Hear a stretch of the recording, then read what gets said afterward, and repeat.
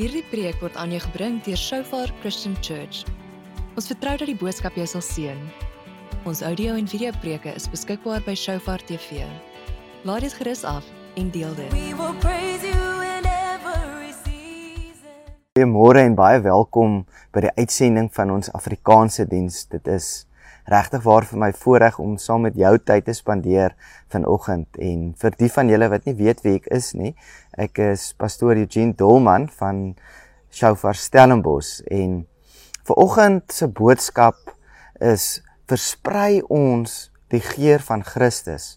Die afgelope paar dae terwyl ek besig was om voor te berei vir die boodskap, het die Here soveel keer oor en oor vir my hierdie woord kom gee.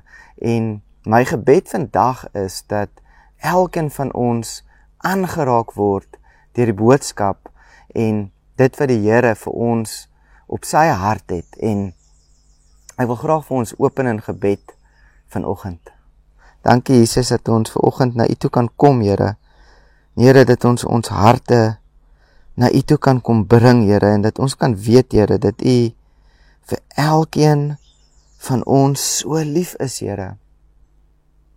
En Here, dat elkeen van ons so kosbaar is vir U.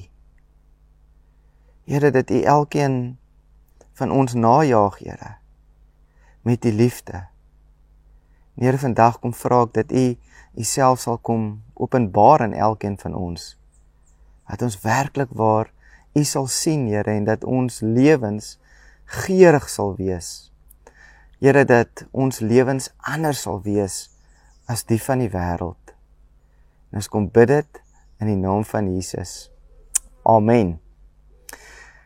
Ek wil vanoggend vir elkeen wat inluister net bemoedig. Jy mag dalk op 'n moeilike plek wees, miskien is jy op 'n depressiewe plek en miskien het die lewe so swaar geraak. En as ons gaan kyk na die dinge wat in ons wêreld aangaan, in ons land aangaan, dan is daar soveel dinge wat ons aandag kan aftrek. As ons net gaan kyk na die politieke omstandighede in ons land, as ons gaan kyk na wat ook die miracle wat die Here daar in Senekal kom doen het, maar ook al die brande daar in die Vrystaat en in die noorde, dan kan ons baie vinnig mismoedig raak. En vanoggend wil ek vir elkeen van julle wat inluister net kom sê dat die Here het 'n doel met jou lewe en hy het 'n doel met ons lewe. Ek wil vir ons 'n paar skrifte lees. En die eerste ene is in Jesaja 42 vanaf vers 21 en dit sê: dit is die volk wat ek vir my geskep het en wat my lof sal verkondig. In Jesaja 45 vers 3 tot 6. En ek sal jou die skatte gee wat in die donkerheid is en die verborge rykdomme, sodat jy kan weet dat ek die Here is wat jou by jou naam roep. Die God van Israel, ter wille van Jakob my knegt en Israel my uitverkorene, het ek jou by jou naam geroep. Ek het jou 'n erenaam gegee, hoewel jy my nie geken het nie. Ek is die Here en daar is geen ander nie. Buiten my is daar geen God nie. Ek omgord jou, hoewel jy my nie geken het nie, sodat hulle kan weet van die opgang van die son en van die ondergang af, dat daar buiten my geen een is nie. Ek is die Here en daar is geen ander nie. En dan ook Psalm 150 vers 6. Laat alles wat asem het die Here loof. Halleluja. As ons hierdie skrifte lees, dan kom ons weer terug na wat die hart van God is. Jy weet, al hierdie skrifte het een ding in gemeen. En dis om die Here te loof en om die Here te prys. En as jy al ooit gewonder het wat ons doel is, wat jou doel is hier op aarde, dan wil ek vanoggend vir jou kom sê, ons doel is om die Here te loof en om sy naam te verheerlik. Toe Jesus in Jerusalem ingekom het op daai donkie, het die skare uitgeroep en hulle het gesê, loof die koning, hy wat in die naam van die Here kom, vrede in die hemel en eer aan God in die hoogste hemele. En ek weet nie of julle kan onthou daai stukkie, maar net daarna sê dit die fariseërs na hom toe gekom en hulle sê vir hom, maak tog die skare stil, maak die mense stil. En Jesus het vir hulle gesê, as hulle gaan ophou, dan sal die klippe uitskree, want dit is wat ons doel is. Die hele samelewing, die hele wêreld roep uit na sy naam. In die hemel loof hulle die Here sonder ophou. Daar is nie een oomblik wat daar 'n ophoud is om die Here se naam te loof nie. As ons gaan kyk in Openbaring, sal nou so, en hulle het sonder ophou dag en nag gesê, heilig, heilig, heilig is die Here God, die Almagtige, wat was en wat is en wat kom. Jy sien, ons grootste probleem is die lied wat ons sing. Wat is daai lied wat ek en jy elke dag sing? Ons as mense, jy sien, daai lied wat ons sing, het verander die dag toe die sondeval gekom het.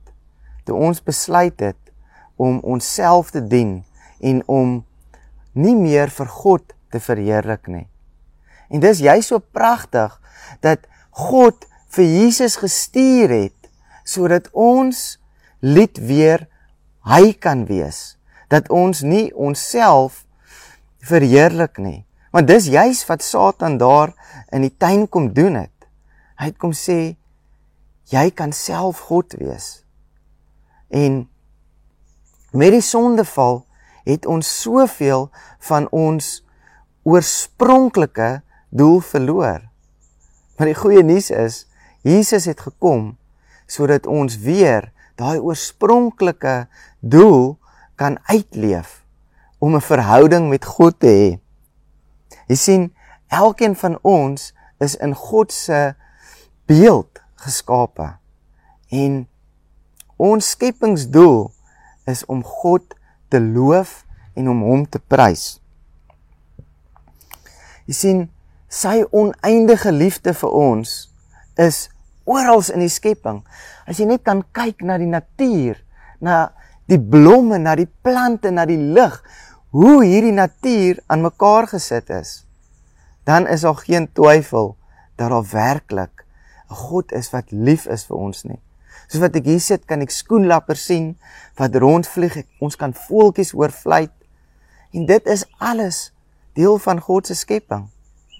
Maar die kroon van God se skepping, soos die skrif sê, is ons as mense. Maar na die sondeval het ons rigting verloor. Ons het op 'n manier ons skepingsdoel verruil. En daarom het God vir Jesus aarde toe gestuur, sodat ons nie hoef verlore te gaan nie. Maar kom ons gaan lees wat in Johannes 3 vers 16 tot 17 staan. Want so lief het God die wêreld gehad, dat hy sy eniggebore seun gegee het, sodat elkeen wat in hom glo, nie verlore mag gaan nie, maar die ewige lewe kan hê. Want God het sy seun in die wêreld gestuur, nie om die wêreld te veroordeel nie, maar dat die wêreld deur hom gered kan word. God nooi ons uit tot 'n verhouding met hom, om in daai oneindige liefde wat hy vir ons het, om daarin te stap, sodat ons 'n nuwe lied kan sing, sodat ons lewens 'n ander reuk kan hê, sodat ons lewens anders kan wees as die mense wat in die wêreld leef, as die wat vir hulle self leef. Nou, ek wil net vir julle 'n vinnige getuienis deel wat in hierdie week gebeur het. Ek het na ons straatkerk in Somerset Wes gegaan, Dinsdag aand, en ons het so 'n bediening wat ons onder die straatmense in Somerset Wes bedien.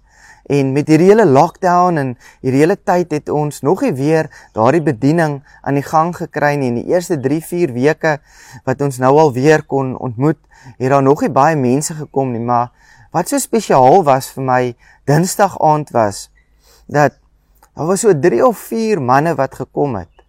En het was net so spesiaal dat die Here elkeen van daai ouens so ontmoet het met sy liefde.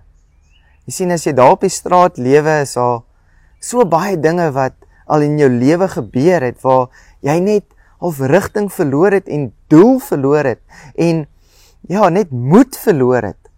En dit was so pragtig om te sien hoe God se vaderhart vir elkeen van daai ouens is wat daar was. En soos wat ons net gedeel het van die Vader se liefde, kon ek net sien hoe die Heilige Gees elkeen van daai ouens aangeraak het, so diep, dat hulle net begin snik het en besef het dat hulle 'n Pa het in die hemel, 'n Pa wat lief is vir hulle. Daar's niks mooier as die liefde van God nie. En hoe lief hy vir elkeen van ons is. Jy sien, wanneer ons daai liefde ervaar, is daar iets wat binne in ons wakker raak, iets wat ons kom verander van binne af, wanneer ons lewens kom neerlê en sê, Jesus, U is koning, ek gee myself oor aan U ten volle. En ek wil graag vir ons lees in Efesiërs 5 van vers 1 tot 2.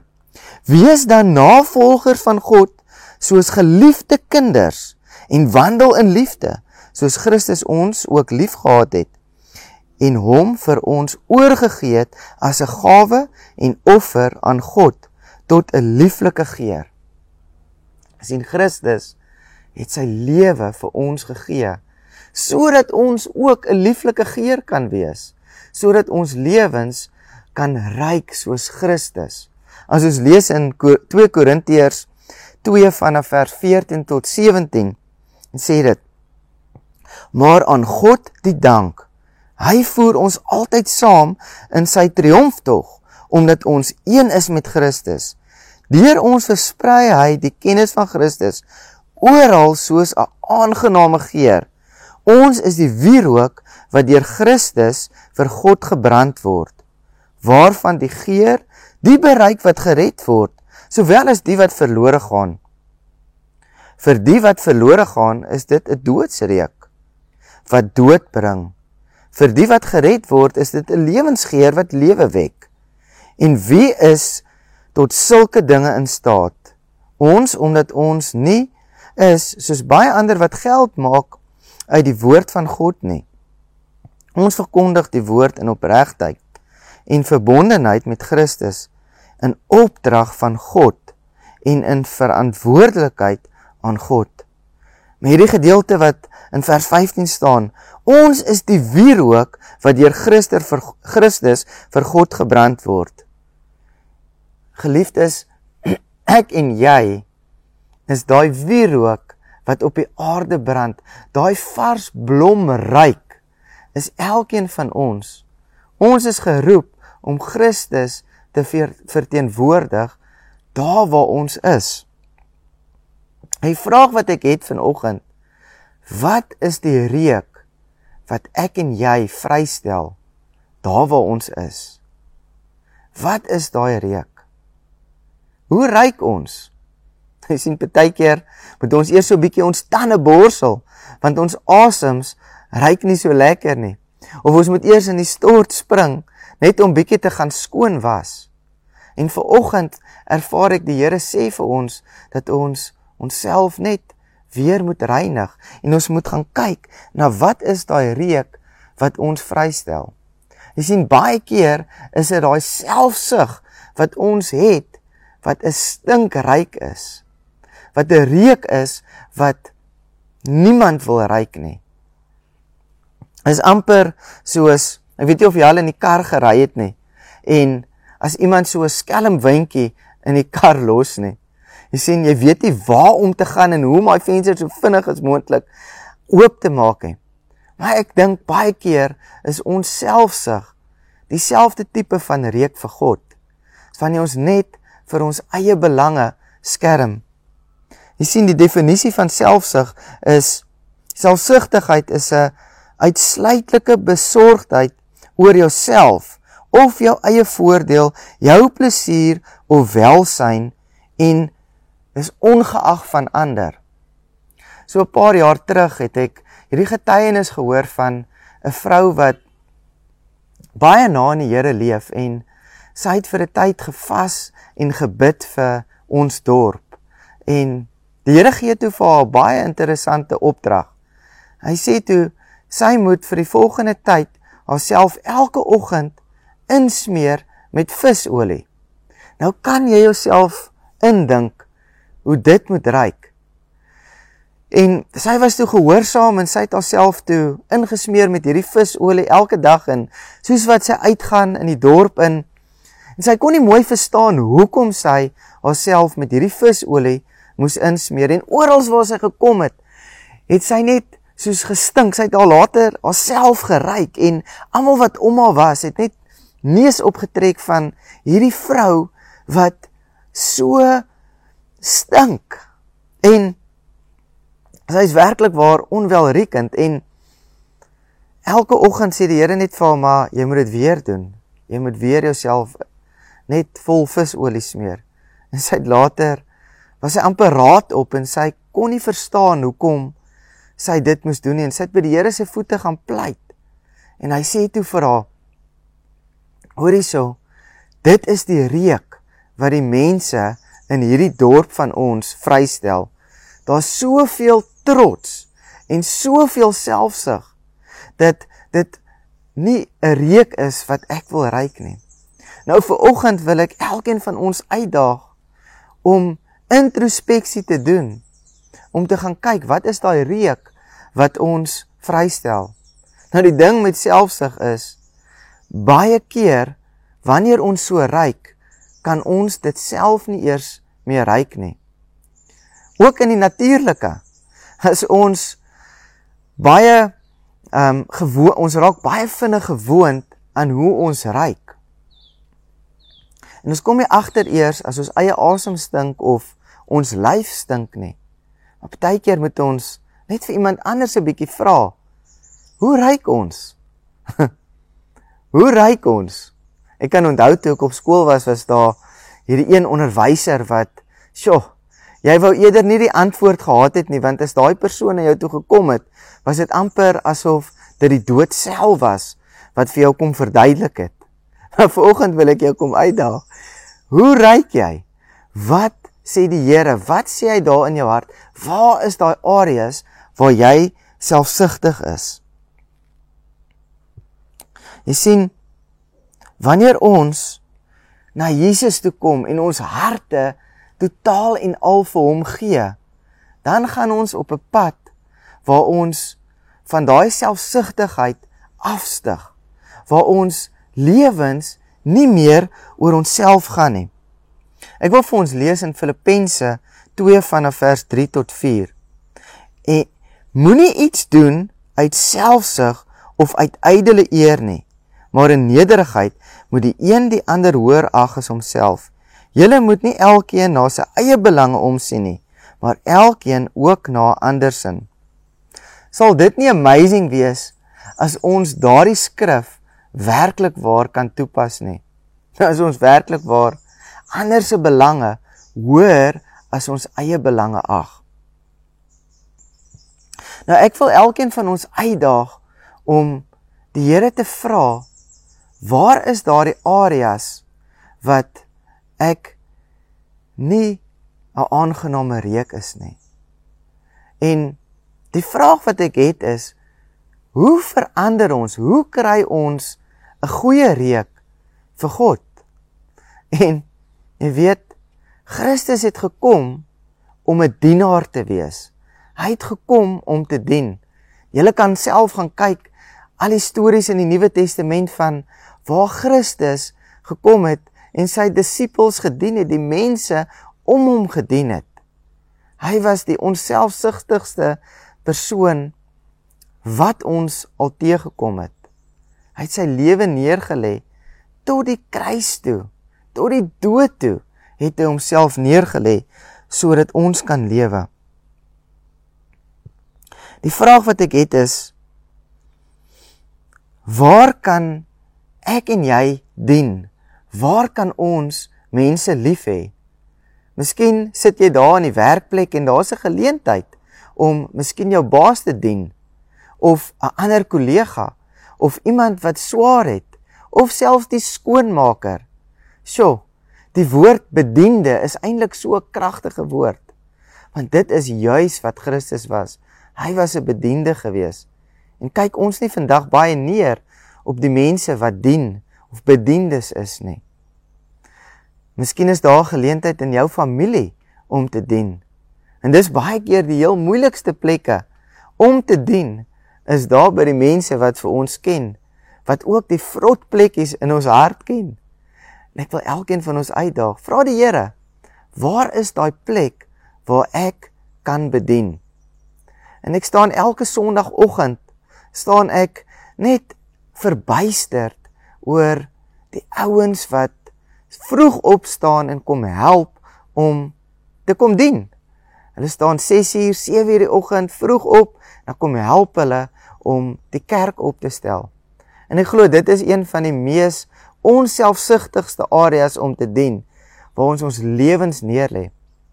Maar een ding wat ek wil sê is, as jy dien, moenie met die motivering gaan om te dink dat jy iets gaan terugkry. Jy sien, ons dien nie om erkenning te kry van mense nie. Ons dien om die Here te loof en om na hom toe te kom. Nie om mense se erkenning te kry nie. Miskien is daar iemand vandag wat 'n bitterheid het in hulle hart. Miskien het jy op 'n area gedien en vir 'n lang tyd en miskien het jy gevoel, "Sjoe, niemand het my erken nie." Maar ek wil vir jou kom sê, die Here sien elke bedieningsgeleentheid waar jy jou lewe neergelê het. Ons soek nie die aansien van mense nie, of mense om vir ons te sê, "Well done" nie. Net die Here alleen. Ek wil vir ons nog 'n skrif lees in Jakobus 4 vanaf vers 3 tot 6. As julle bid, ontvang julle nie, omdat julle verkeerd bid. Julle wil net julle selfsugtige begeertes bevredig. Weet julle nie, julle ontrou is, dat vriendskap met die wêreld vyandskap teen God is nie. Wie 'n vriend van die wêreld wil wees, wys daarmee dat hy 'n vyand van God is. Of dink julle dat die skrif sonder rede sê, dat God die gees wat hy in ons laat woon, heeltemal vir homself wil hê? Maar die genade wat hy gee, is nog groter. Daarom sê hy, God weerstaan hoogmoediges, maar aan nederiges gee hy genade. Wat is die geere wat aanneemlik is vir God? Sjoe, kom ons dink 'n bietjie aan wat daai geere is. Liefde, nederigheid, vrugte van die gees, gehoorsaamheid, geloof. Hierdie is al die goed wat aanneemlik is vir God. En dit is juis hoe ons God se naam verheerlik. Wanneer ons hom eerste stel in ons lewe en nie ons eie behoeftes nie. Is dit nie pragtig hoe daai skrif sê dat ons vra, we ask amiss, ons vra verkeerd. As julle bid, ontvang julle nie omdat julle verkeerd bid. Julle wil net julle selfsugtige begeertes bevredig. En vanoggend wil ek vir elkeen van ons uitdaag om te vra, wat is daai aanneemlike dinge wat vir God aanneemlik is? Sien, wanneer ons 'n nou pad stap saam met Jesus, dan raak ons lewe vol van hom. En dis nie meer ons wat lewe nie, maar dis Christus wat in ons is. Ja, partykeer is daar 'n hakplek hierso en 'n hakplek daar. Maar wanneer ons dit agterkom en ons lê ons lewens neer, ons lê alles neer, dan kom hy en hy maak ons vol en hy gee weer vir ons moed. So vanoggend, miskien voel jy alleen, miskien is daar 'n area wat die Here vanoggend uitgelig het aan jou. Ek wil vanoggend vir jou vra, het jy dalk geur verloor? Is jou geur nie meer so sterk soos wat dit was toe jy Jesus ontmoet het nie? Het jy geur verloor? Ek wil vanoggend vir jou kom bid, dat die Here weer jou eerste liefde sal wees, dat hy jou lied sal wees, dat jy weer in die oggend sal vroeg opstaan en tyd saam met hom spandeer. Sien, daar is nie 'n oggend wat verbygaan wat ek nie uitsien om tyd saam met Jesus te spandeer nie, en dit kan vir elkeen van ons so wees. Want Jesus is lief vir ons, en hy kan nie wag vir ons om ons lewens weer vir hom te gee nie. En ons wil vir hom te gee. Ek wil vir ons afsluit in gebed, en miskien sit jy daar so en jy voel jy het geur verloor, of jy kort net inspirasie. Jy wil jou lewe as 'n lewende getuie leef vir Jesus. Jy wil 'n geur wees vir daai besigheid, vir daai familie, vir daai mense om jou. Dan wil ek sê, sit so, strek jou hande uit, sodat God jou kan volmaak, sodat Jesus jou kan volmaak. Maar wees bereid om daai koste te betaal. Wees bereid om jou lewe neer te lê. Want dit kos ons iets, maar dit wat ons kry is soveel meer. Dankie Jesus, dat ons vanoggend net na U toe kan kom, Here. Here, ons kom lê ons lewens neer, Here. En ons kom vra, Jesus, dat U ons sal kom volmaak met U Gees, Here. Kom volmaak van die geur van Christus. Here, ons wil lewens lei wat 'n reuk is, wat aanneemlik is vir U. Here, kom wys ons al daai areas waar ons selfsugtig is, Here. Kom wys ons uit, Here. Heilige Gees, kom kla ons aan. En Here, kom vra dat U vir elkeen van ons nuwe moed sal kom gee. Here, dat U ons sal kom volmaak met die Gees. En Here, dat daar hierdie week getuienisse sal wees van reuke wat opgaan, Here, van lewens wat verander, Here, van lewens wat soos U leef, orals oor, in ons werkplekke, by die huis, waar ook al daai situasie is, Here. Dankie, Vader. Dankie dat dit net van U afkom. Here, ons kan niks van hierdie goed uit ons eie krag uitdoen nie, maar net deur die genade. In Jesus naam. Amen. Baie seën vir elkeen van julle. Mag julle 'n amazing week hê, en mag elkeen van julle se lewens 'n reuk wees vir Christus, 'n reuk tot God, en mag ons die mense om ons so beïnvloed dat hulle nie anders kan as om na God toe te draai nie. Lekker week, bye bye. Dankie dat jy hierna geluister het. Ons preke is beskikbaar by Shofar TV. Besoek www.shofaronline.tv om dit af te laai. You are ruling.